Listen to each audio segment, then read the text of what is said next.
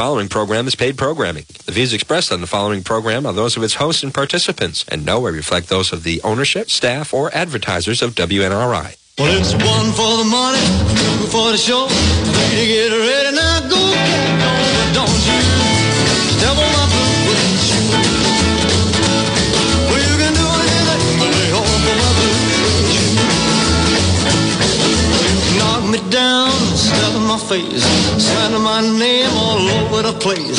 Do anything that you want to do, but honey, lay hold for my shoes, and don't you step on my blue shoe. Well, you can do anything but lay hold for my blue shoe. Yeah.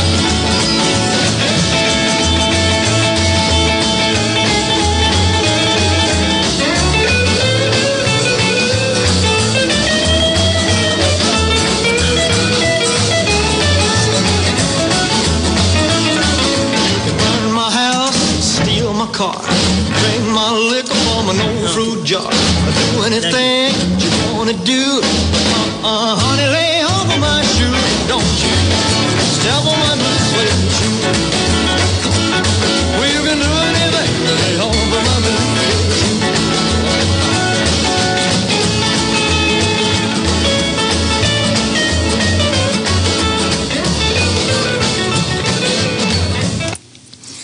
Okay, welcome to Dunsdale, and I want to say Merry Christmas to all. Should have had Elvis's Blue Christmas, but I'll stick with the usual intro there. And I'm going to go light today. You know, we've got Christmas coming up. There's always all sorts of politics going on. And it's nice to forget about the world for a little while and relax, you know. Not that the world ever forgets about you, you know. It's like, you know, when World War II got started for us, the Japanese bombed us on Sunday, the day of rest. And in 1940, a lot more people took the Lord's Day much more seriously. They hit us on a day we weren't ready for it. We weren't expecting it. So, always keep your eyes open. Always have your head on a swivel, because you never know what's going to happen. But it is good to take time off and acknowledge God, acknowledge Jesus Christ, and enjoy the season. And so I'm going to start off with a fun piece that I did. It's about the stars and Jesus Christ. I call it Jesus' birth is it foretold in the stars. So we shall give this a play, and I hope you enjoy it. I spent a lot of time on it, so here we go.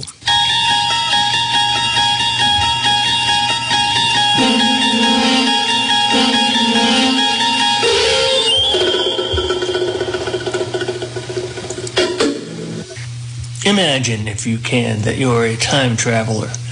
You traveled back to ancient Rome in the time of the infamous Nero, around 64 A.D.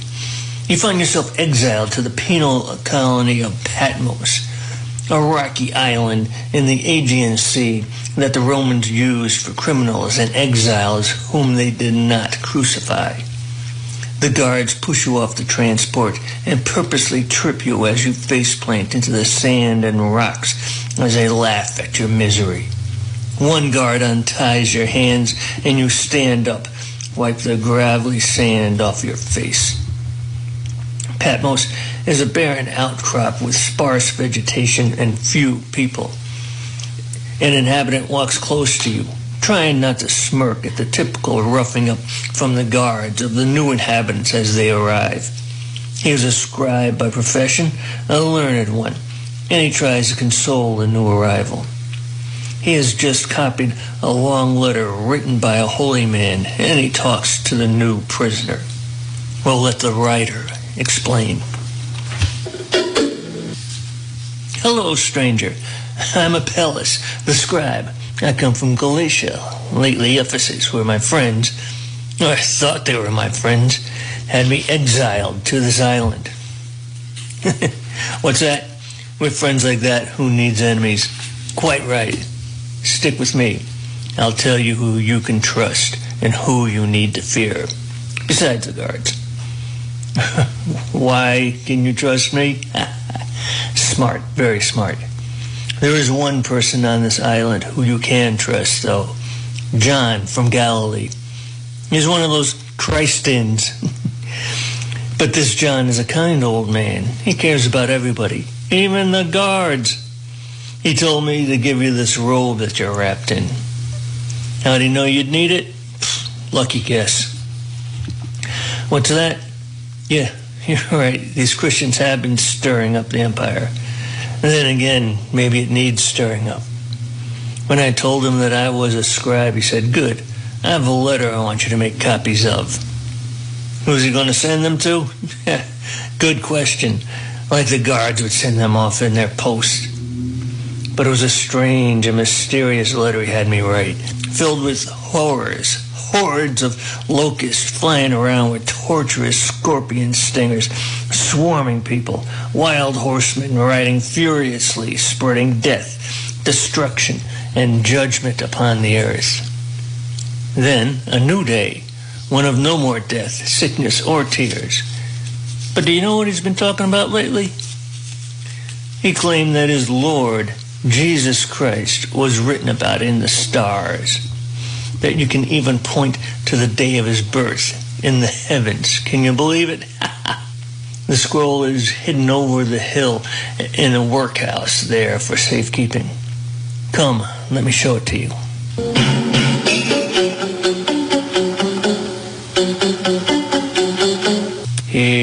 Here it is, and let me unroll this thing. It reads, and there appeared a great wonder in heaven, a woman clothed with the sun and the moon under her feet, and upon her head a crown of 12 stars. And she, being great with child, travailing in birth and pain to be delivered. And there appeared another wonder in heaven, and behold, a great red dragon, having 7 heads and 10 horns, and 7 crowns upon his heads.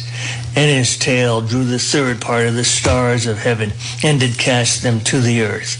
And the dragon stood before the woman which was ready to be delivered, for to devour her child as soon as it was born. And she brought forth a man-child who was to rule all nations with a rod of iron. And her child was caught up unto God and to his throne. And the woman fled into the wilderness, where she had a place prepared of God, that they should feed her there 2,260 days.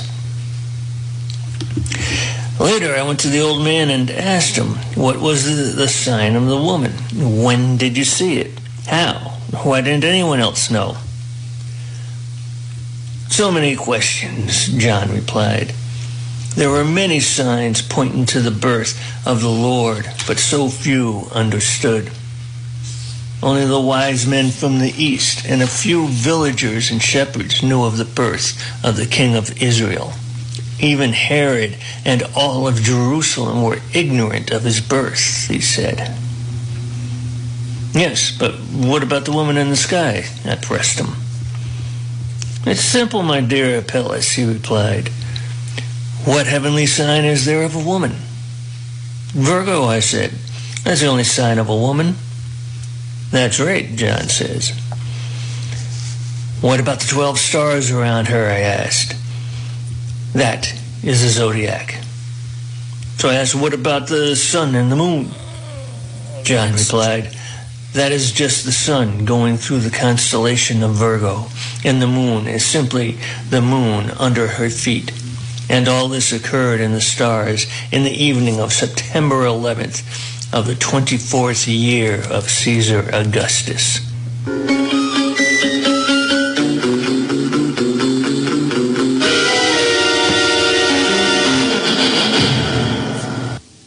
And the 24th year of Caesar Augustus would be 3 BC.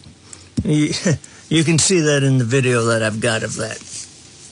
So September 11th, 3 BC is the date that, if you plot out what's in Revelation, and you have to have that, in concurrence with what Josephus, a historian, writes about the death of Herod, you come with the year 3 BC.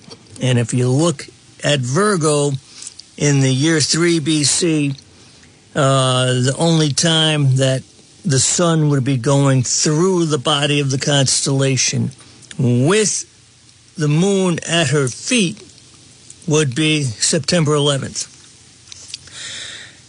It's amazing to think that you can calculate the stars forward and backwards like that. And it's also amazing that it's recorded that that is the birthday of Jesus Christ. Amazing, huh?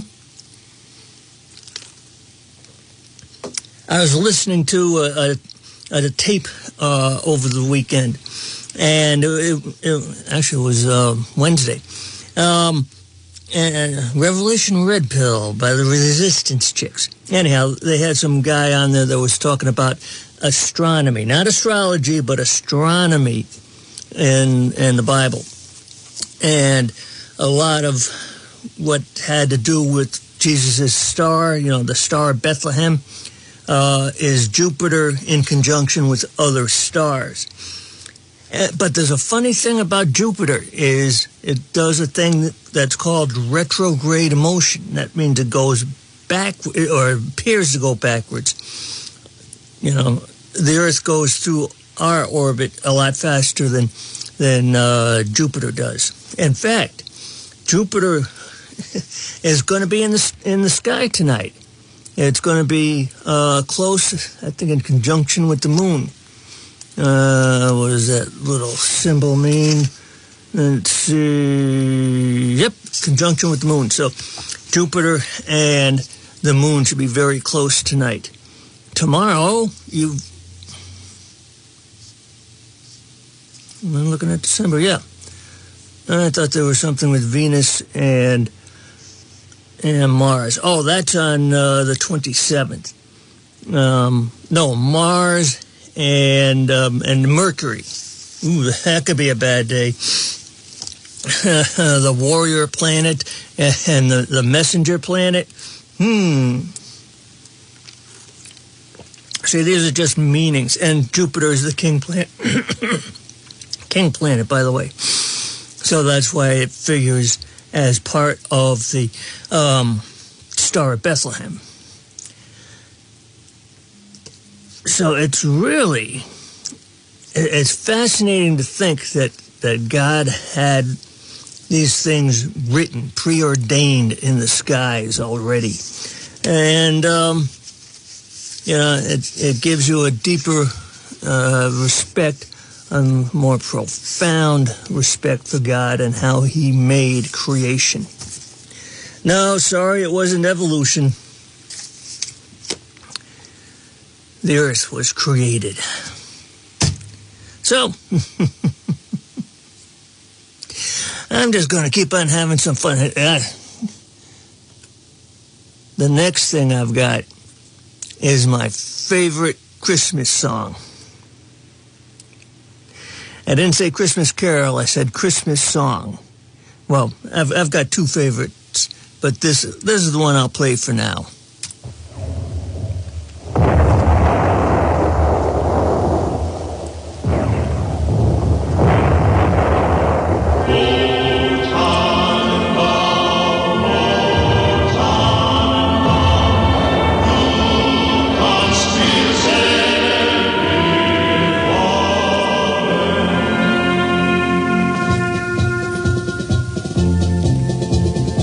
Had come out in the First World War. The bloody Red Baron was flying once more.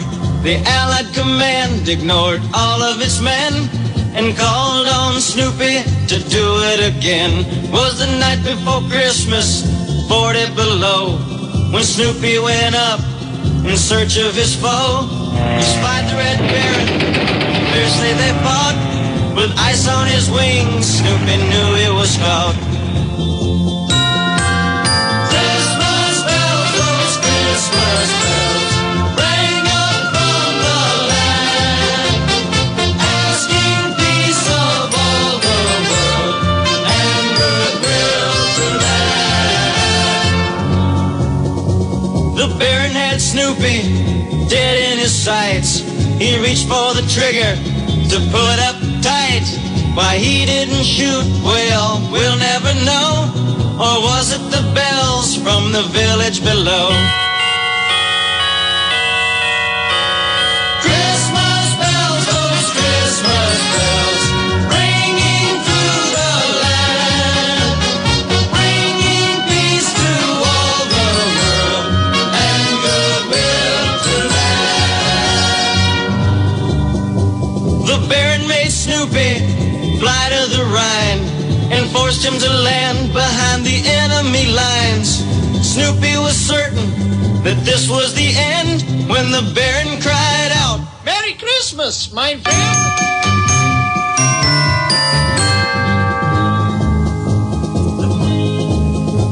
The Baron then offered a holiday toast, and Snoopy, our hero, saluted his host. And then with a roar, they were both on their way, each knowing they'd meet on some other day. Christmas bells, those Christmas bells, ringing through the land, bringing peace to all the world and goodwill to man. Christmas bells, those Christmas bells, ringing through the land, bringing peace to all the world and goodwill to man. Christmas bells, those Christmas bells. Okay, so there you go. That's one of my favorite Christmas songs. The other one being Santa Baby. And I'm not going to play that tonight. Don't worry. Eartha Kitt, you know, I guess Madonna's done that too. But it just shows the materialism of Christmas. But anyhow, the thing that I like about this song, and you may think it's goofy, it's Snoopy and the Red Baron, you know, a cartoon character, and, you know, they're avid enemies, you know, they're fighting dog fights, and the Red Baron doesn't kill Snoopy when he's got the chance. Instead, he just forces him down, you know, because he hears the Christmas bells, and then they have a, you know, bottle of champagne, have a couple of drinks, and then fly off, and they know they're going to meet again later, some other day. And, you know, you can write that off as just a goofy, fun little song, or, you know, a part of the Charlie Brown Christmas show. But something like that did really happen. There's a Christmas movie that you should get. It's not going to be on anyone's top 10 list, though it should. It's called Joyous Noel. It's actually, it starts off in French with subtitles. Joyeux Noel. And it's about when peace broke out in World War I. I think it's the first year of the war. It wasn't even a year old yet. It was Christmas of 1914. And everyone was figuring that it was going to be a short war, started in August, and it would be over by Christmas. And, of course, they were wrong. It would go on for 4 years. But there was this guy. He was an opera singer, and he was a German, so he was in the German trenches. And just for entertainment, on Christmas Eve, he breaks out into singing Silent Night. And, of course, he's singing it in German. Oh, didn't Paul Manville sing that last night? And don't worry, I'm not going to try to do it either in German or in American, in English.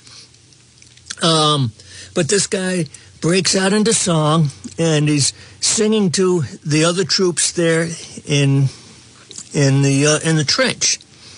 Now, the trenches were fairly close to each other, at least at this time of the war.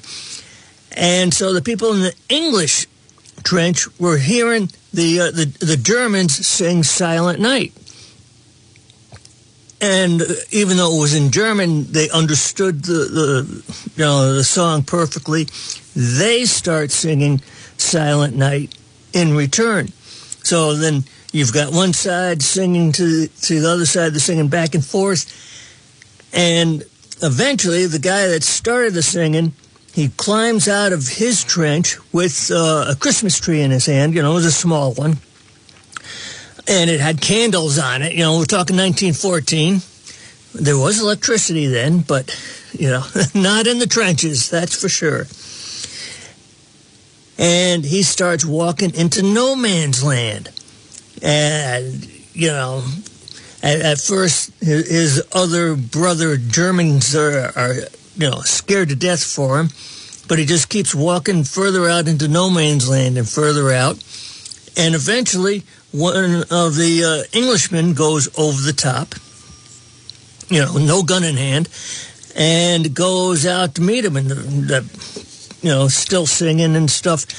And eventually, more and more guys start coming out until both trenches emptied out. Actually, I think there was a trench of Frenchmen, too, that didn't really want to get involved in that too much. But, eventually they join in as well.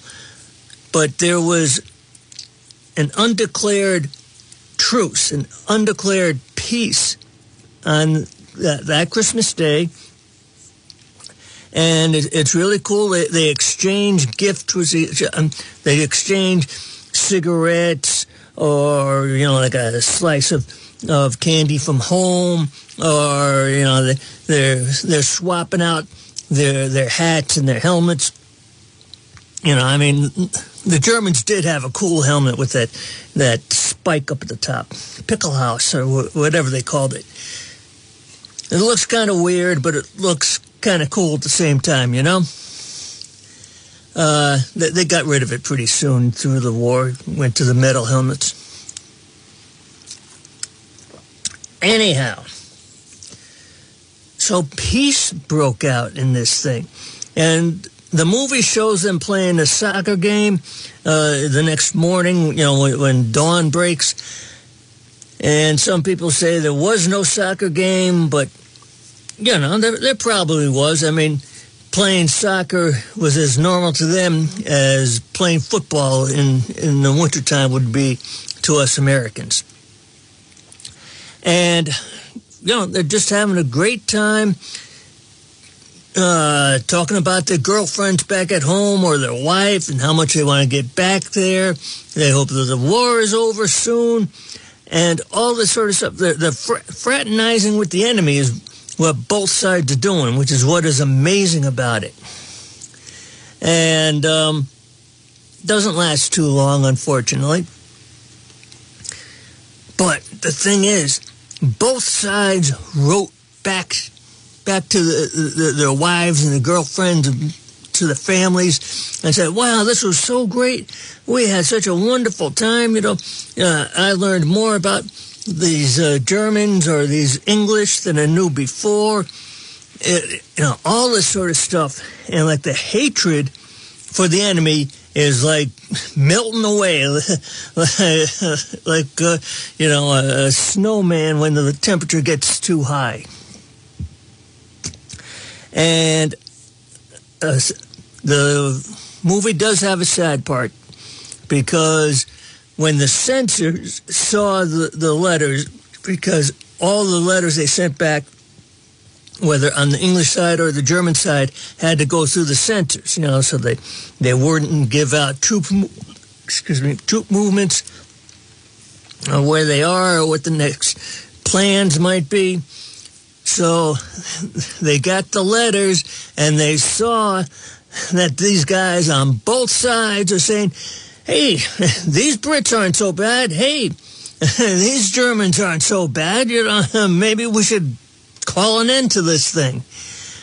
And the powers that be couldn't have that. So you have these scenes where the generals are drilling into the heads of these people, and especially the newer recruits that come up and say, these people are evil. You have nothing in common with them. They are dogs. You must kill. You must kill. Do not spare them anything. Do not spare their lives. Take their lives. Kind of like what we've been hearing between Israel and Hamas lately, huh? Yeah. Funny how war works that way. But and in the movie, there's even some guy like the Archbishop of Canterbury, or maybe he's not that high up in the church, but he was saying these talking to a bunch of English people about the Germans, saying you have nothing in common at all with the Huns. They must be killed. They must be destroyed. When, of course, it was a Christian hymn that they both knew and recognized.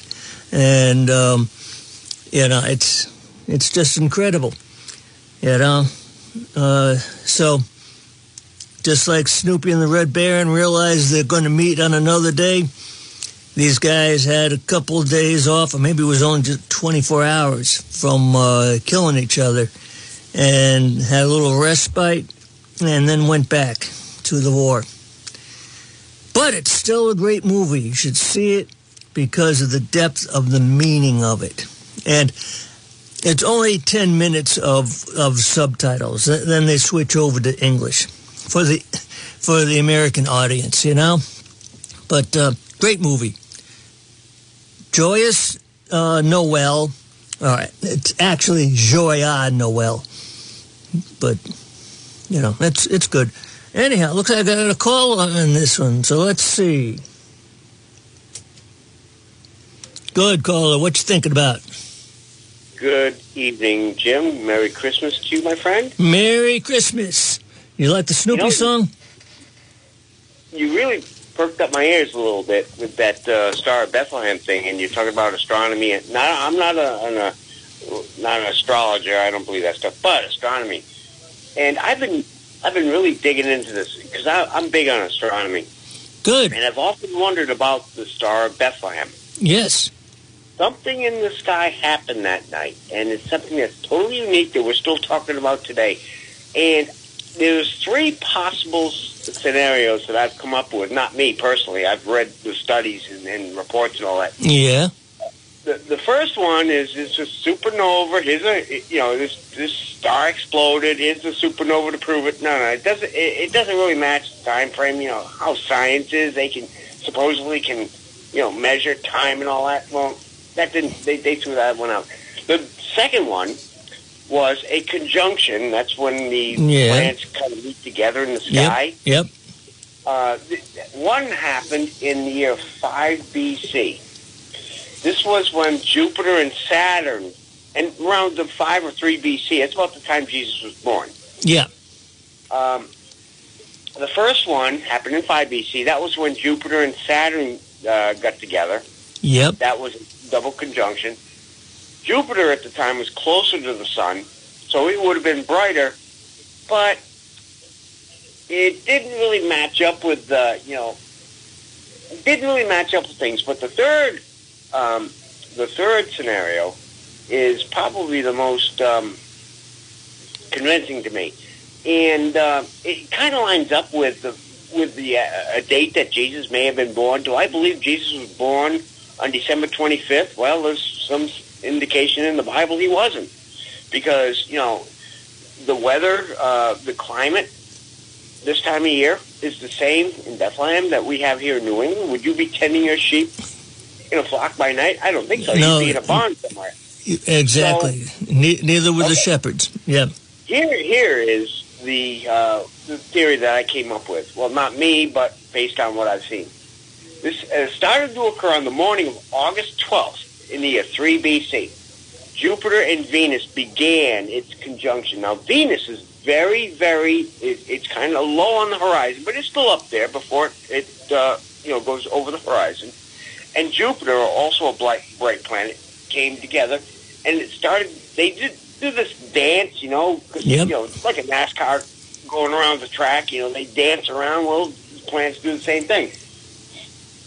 And it wasn't until we had actually another one back in December of 2020. Let me correct myself. That was Jupiter and Saturn, not Venus. But they did their dance starting in August 12th, okay? And they got together, and they were like within 10 degrees apart. Now, degrees, when you're looking at an object in the sky, 10 degrees isn't much. It's like if you're looking at it with the naked eye. If you see it in a telescope or something, then you can tell the difference. If I was there in Bethlehem that day and I saw I saw it in the sky, that star, and I would be looking at it through a telescope, you could see two separate objects. But to the naked eye, it looks like they're joining. It would be a very bright, large object. Yep. The only conclusion I could come up with this, God was in control that night. Because this is not something that was been seen since. And in the Bible, God created the heavens, plural, heaven, and the earth. He created the earth. He created heavens. That's what the sky we look at, the galaxies and the stars and the planets and all that. He created all that stuff. And he's in control. Absolutely. There is no way. They were, Jupiter and Venus were within 1/10 of a degree. No, I'm sorry, 1/10 of a degree. I said tenth of a degree. No, within 1/10 of a degree. You can't get any more precision than that. Yeah, and Jupiter would be bright just because it's the biggest planet, and Venus, because it's the closest one to us, is also bright just because of its proximity. Putting them both together, it would have been 1/5 the brightness of the diameter of the full moon. That's how bright it is. I mean, when you go out and you look at the full moon, you can actually read by it sometimes. It casts shadows. Yeah. Well, 1/5 of that diameter doesn't sound like much. But when you're out in pitch blackness like Mary and Joseph were that night, that would have been really bright. So they did have a star, literally. And God put that star up there. You know what?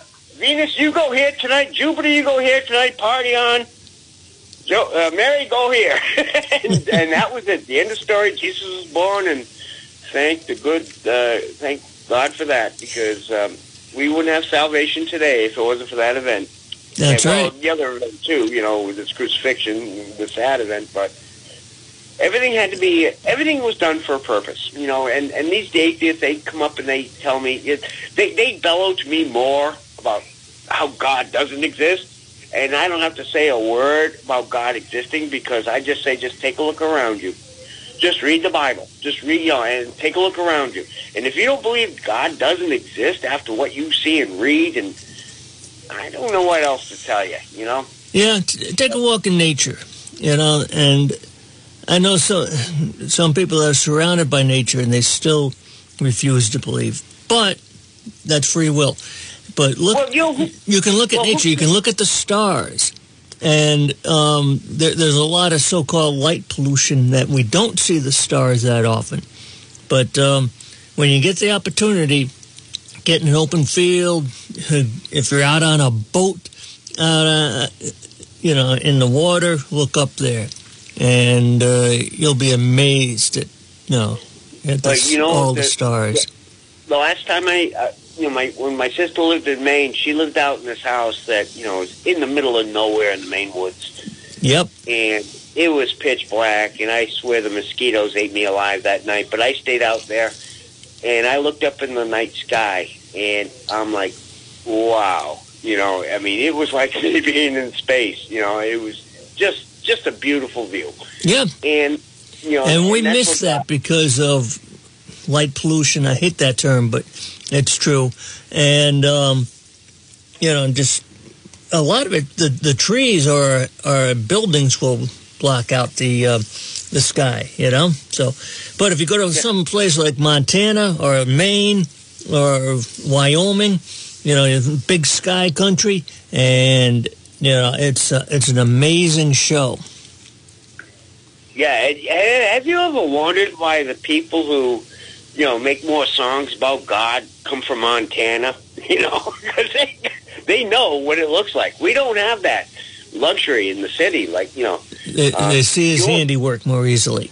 Yeah, you own a telescope in, let's say, Woonsocket or Providence, it's worthless. The only thing you're going to look at is the moon. That's the brightest thing in the sky. But if you're out, you go out, to either Montana or the backwoods of Maine somewhere, and you just bring a simple pair of binoculars with you. Yep.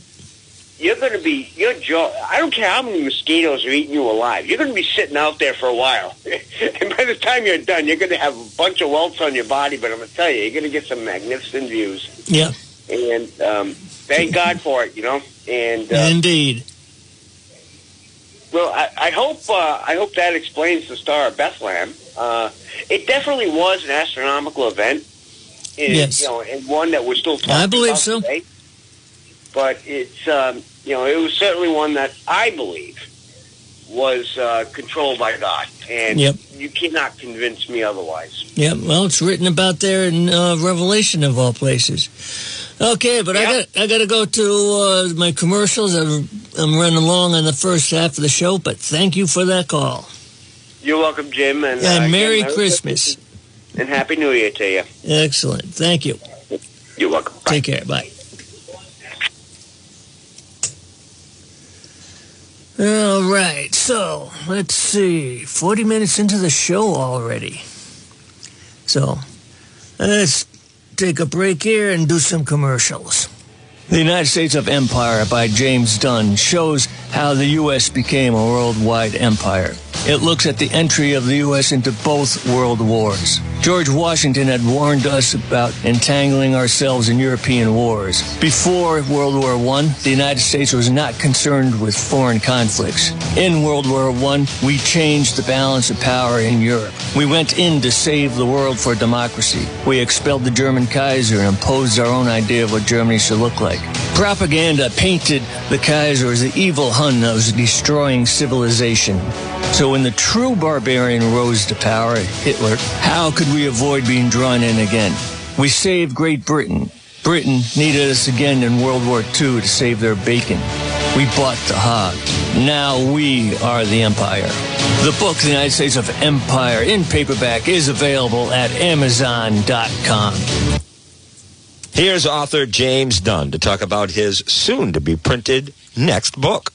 The King Philip's War in New England in 1675 defined the relations, for good or bad, between English settlers and Native Americans for centuries to come. Many of the battles are local to the Blackstone, Providence area with long-forgotten memorials and grave sites. Smithfield was the Battle of Nipsachuk. The Battle of Sudbury in Sudbury, Mass. was a turning point. Mount Hope in Bristol, Rhode Island was the home of King Philip and the Wampanoag tribe. The Connecticut River Valley was a scene of many bloody encounters between the English and the Nipmuc tribe. South Kingston, Rhode Island saw the Great Swamp Battle/Massacre. One Englishman stands out in this brutal conflict. He dared to learn to fight like the Indians did and won the war for the English. He was Captain Benjamin Church. In the book, Captain Benjamin Church and the King Philip's War.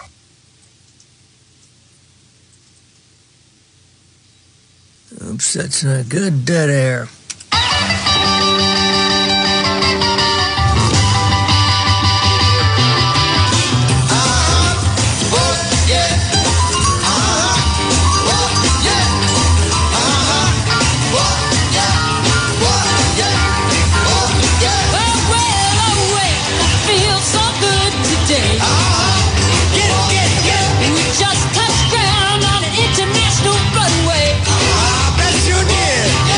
Prepare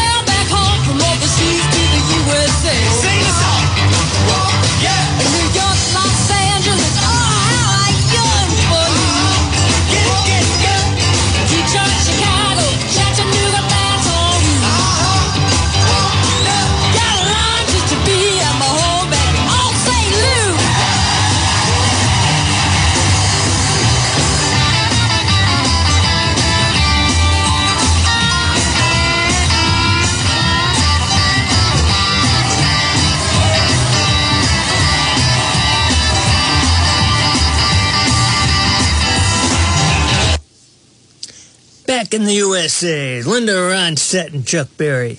Hey, I played my Christmas songs I've got on the list, so that was an upbeat thing, so I think I'll go with it. Oh, before I move on from the astronomical proofs of Jesus' birth, I don't know if I finished my thought about retrograde motion. That's when it looks like Jupiter is moving backwards.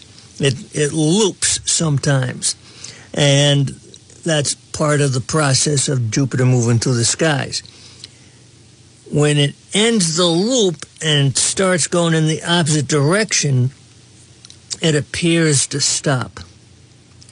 So that is when it could have been standing over the town of Bethlehem. When it loops, not a perfect circle, more like an ellipse, and it's starting to go into the opposite direction. It appears to stand still. And that happened, one of the things I saw happened on December 25th, 2 BC. So that could be when the Magi showed up. But, Reverend Jim's got his opinion, and me, the right Reverend Jim, whatever, has got my opinion. But he's in the sky. Anyhow, I've got this thing here, Santa Claus names in Eastern Europe. This is just traditions from Europe, because Santa Claus, the whole Santa Claus thing, which is from St. Nicholas, is a European tradition, because if you look on a globe, you'll see that Europe is very close to the Arctic, more so than southern countries would be to the Antarctic.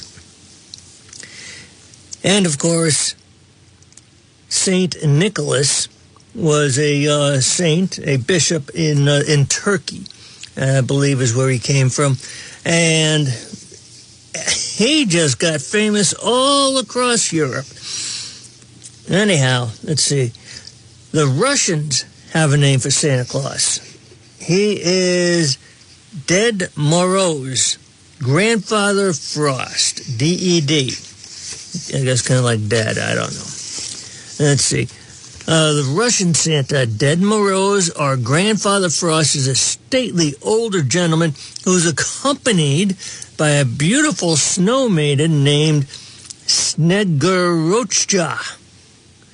With a name like that, you better be beautiful. And they make their home in Russia's north, Veliki Ustiyug. I know, no one wants to talk nice about the Russians right now, but hey, that's part of European tradition. Let's see, the Czech Santa Claus. His name would be Svatý Mikuláš, which just means St. Nicholas in the Czech language. And then there's Ježíšek,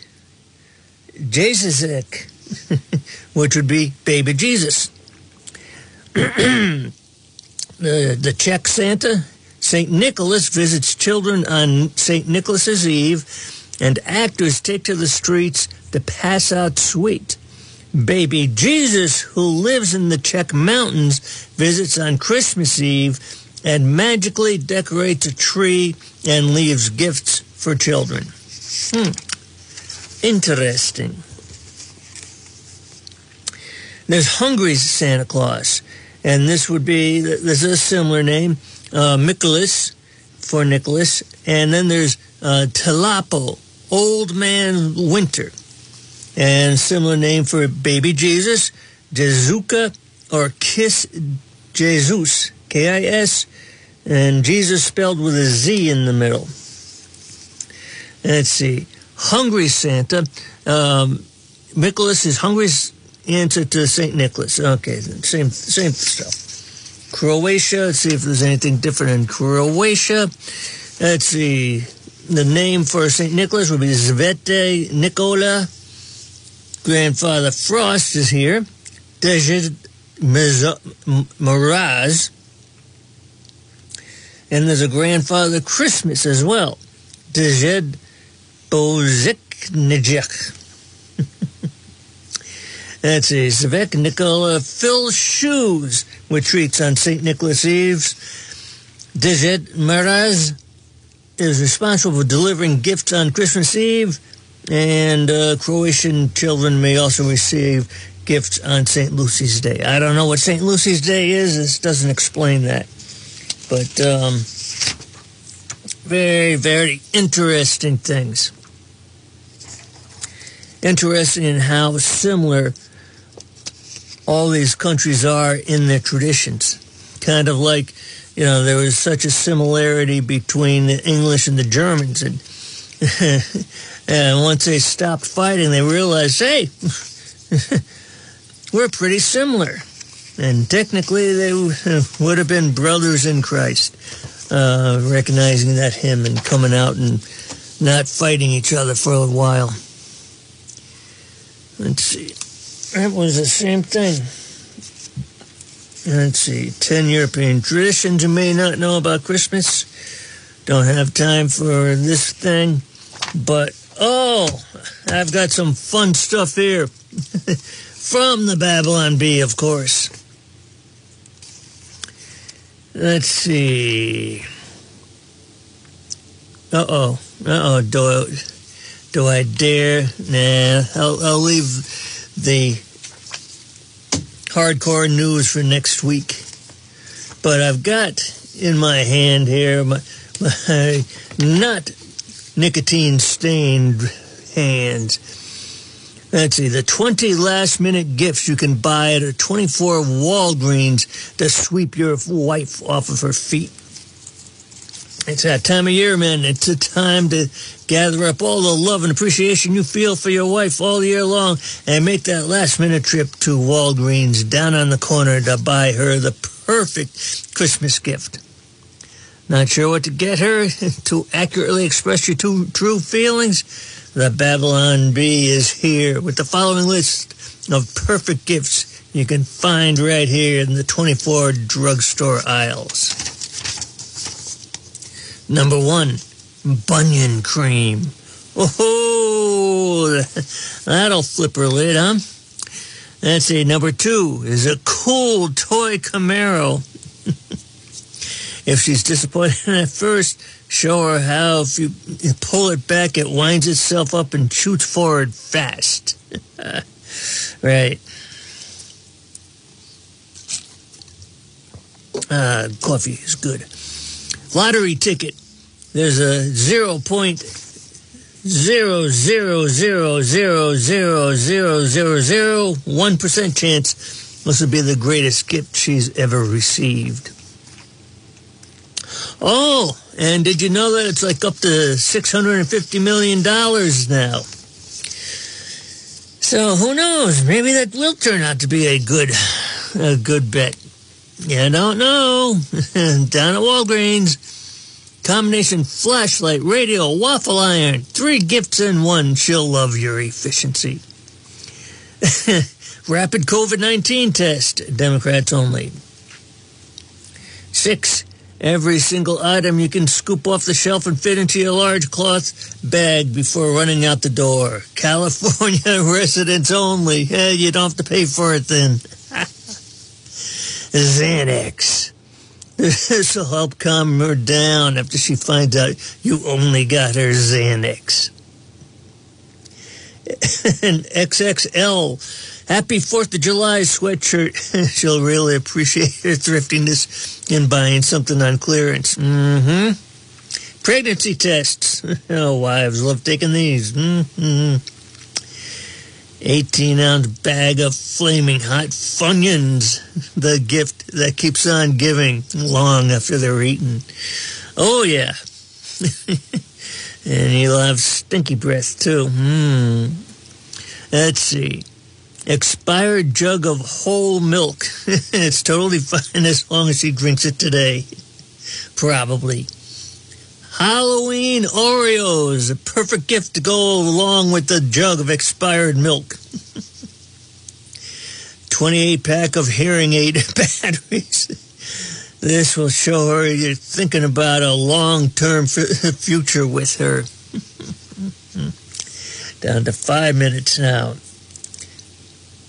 A bottle of 1,000 multivitamins. A great way to show her you love her and that you've noticed she needs some more energy during the day. Oh, yeah, that'll win her love. Someone else's family pictures you swipe from the photo lab. She can use them to fill all those empty picture frames that she keeps in the basement. Yeah, where you'll be sleeping tonight. Walgreens ballpoint pen. Oh, yeah. Oh, yeah. Oh, this is the big one right here. This will really win her over. A tin of wintergreen Skull. Wintergreen, you know, that adds that little bit of flavor to that pinch between your cheek and gums. The perfect flavor of chaw for the season. A necklace made from spent shell casings from the sidewalk outside the store. Handmade gifts are always the best. Yeah, especially if you're in a downtown location. Oh, here we go. Old lady reading glasses with a long neck chain. A gift that only gets better as time passes. Oh, and 20, listen to this one. A bottle of perfume that might convince her you went somewhere other than Walgreens. You won't even have to wait in line at the cosmetics counter. Okay, there you go. What else do I have? I do need to read the, let's see, I've got 3 minutes left. Did you hear that Hulk Hogan got baptized? He's become a born-again Christian. Oh, and, I don't have the original article. Total surrender. Yep, yes I do. And dedication to Jesus. Watch Hulk Hogan get baptized in Florida. Former WWE and reality star Hulk Hogan dedicated his life to Christ recently in Florida. An Instagram post from Hogan shows him being dipped in water at an Indian Rocks Baptist Church in Largo. The video shows his wife, Sky Daly, also being baptized. The duo is both wearing white, and Hogan is sporting a cross chain as well. Let's see, although Hulk Hogan retired from wrestling in 2012, the superstar still appears to be in shape as he sports his muscles on Instagram. Well, the Babylon Bee had more of the story. Pastor baptizes Hulk, but oh no! Hulk's pulled off the reversal and body slammed him into the pews. In a stunning act of humility, the retired wrestler and two-time WWE Hall of Fame inductee Hulk Hogan went forward during the altar call at Indian Rocks Baptist Church to be baptized. But oh no, he pulled off the reversal and body slammed the pastor. No one could survive that. Oh, well, on that note, Merry Christmas. Talk to you next week.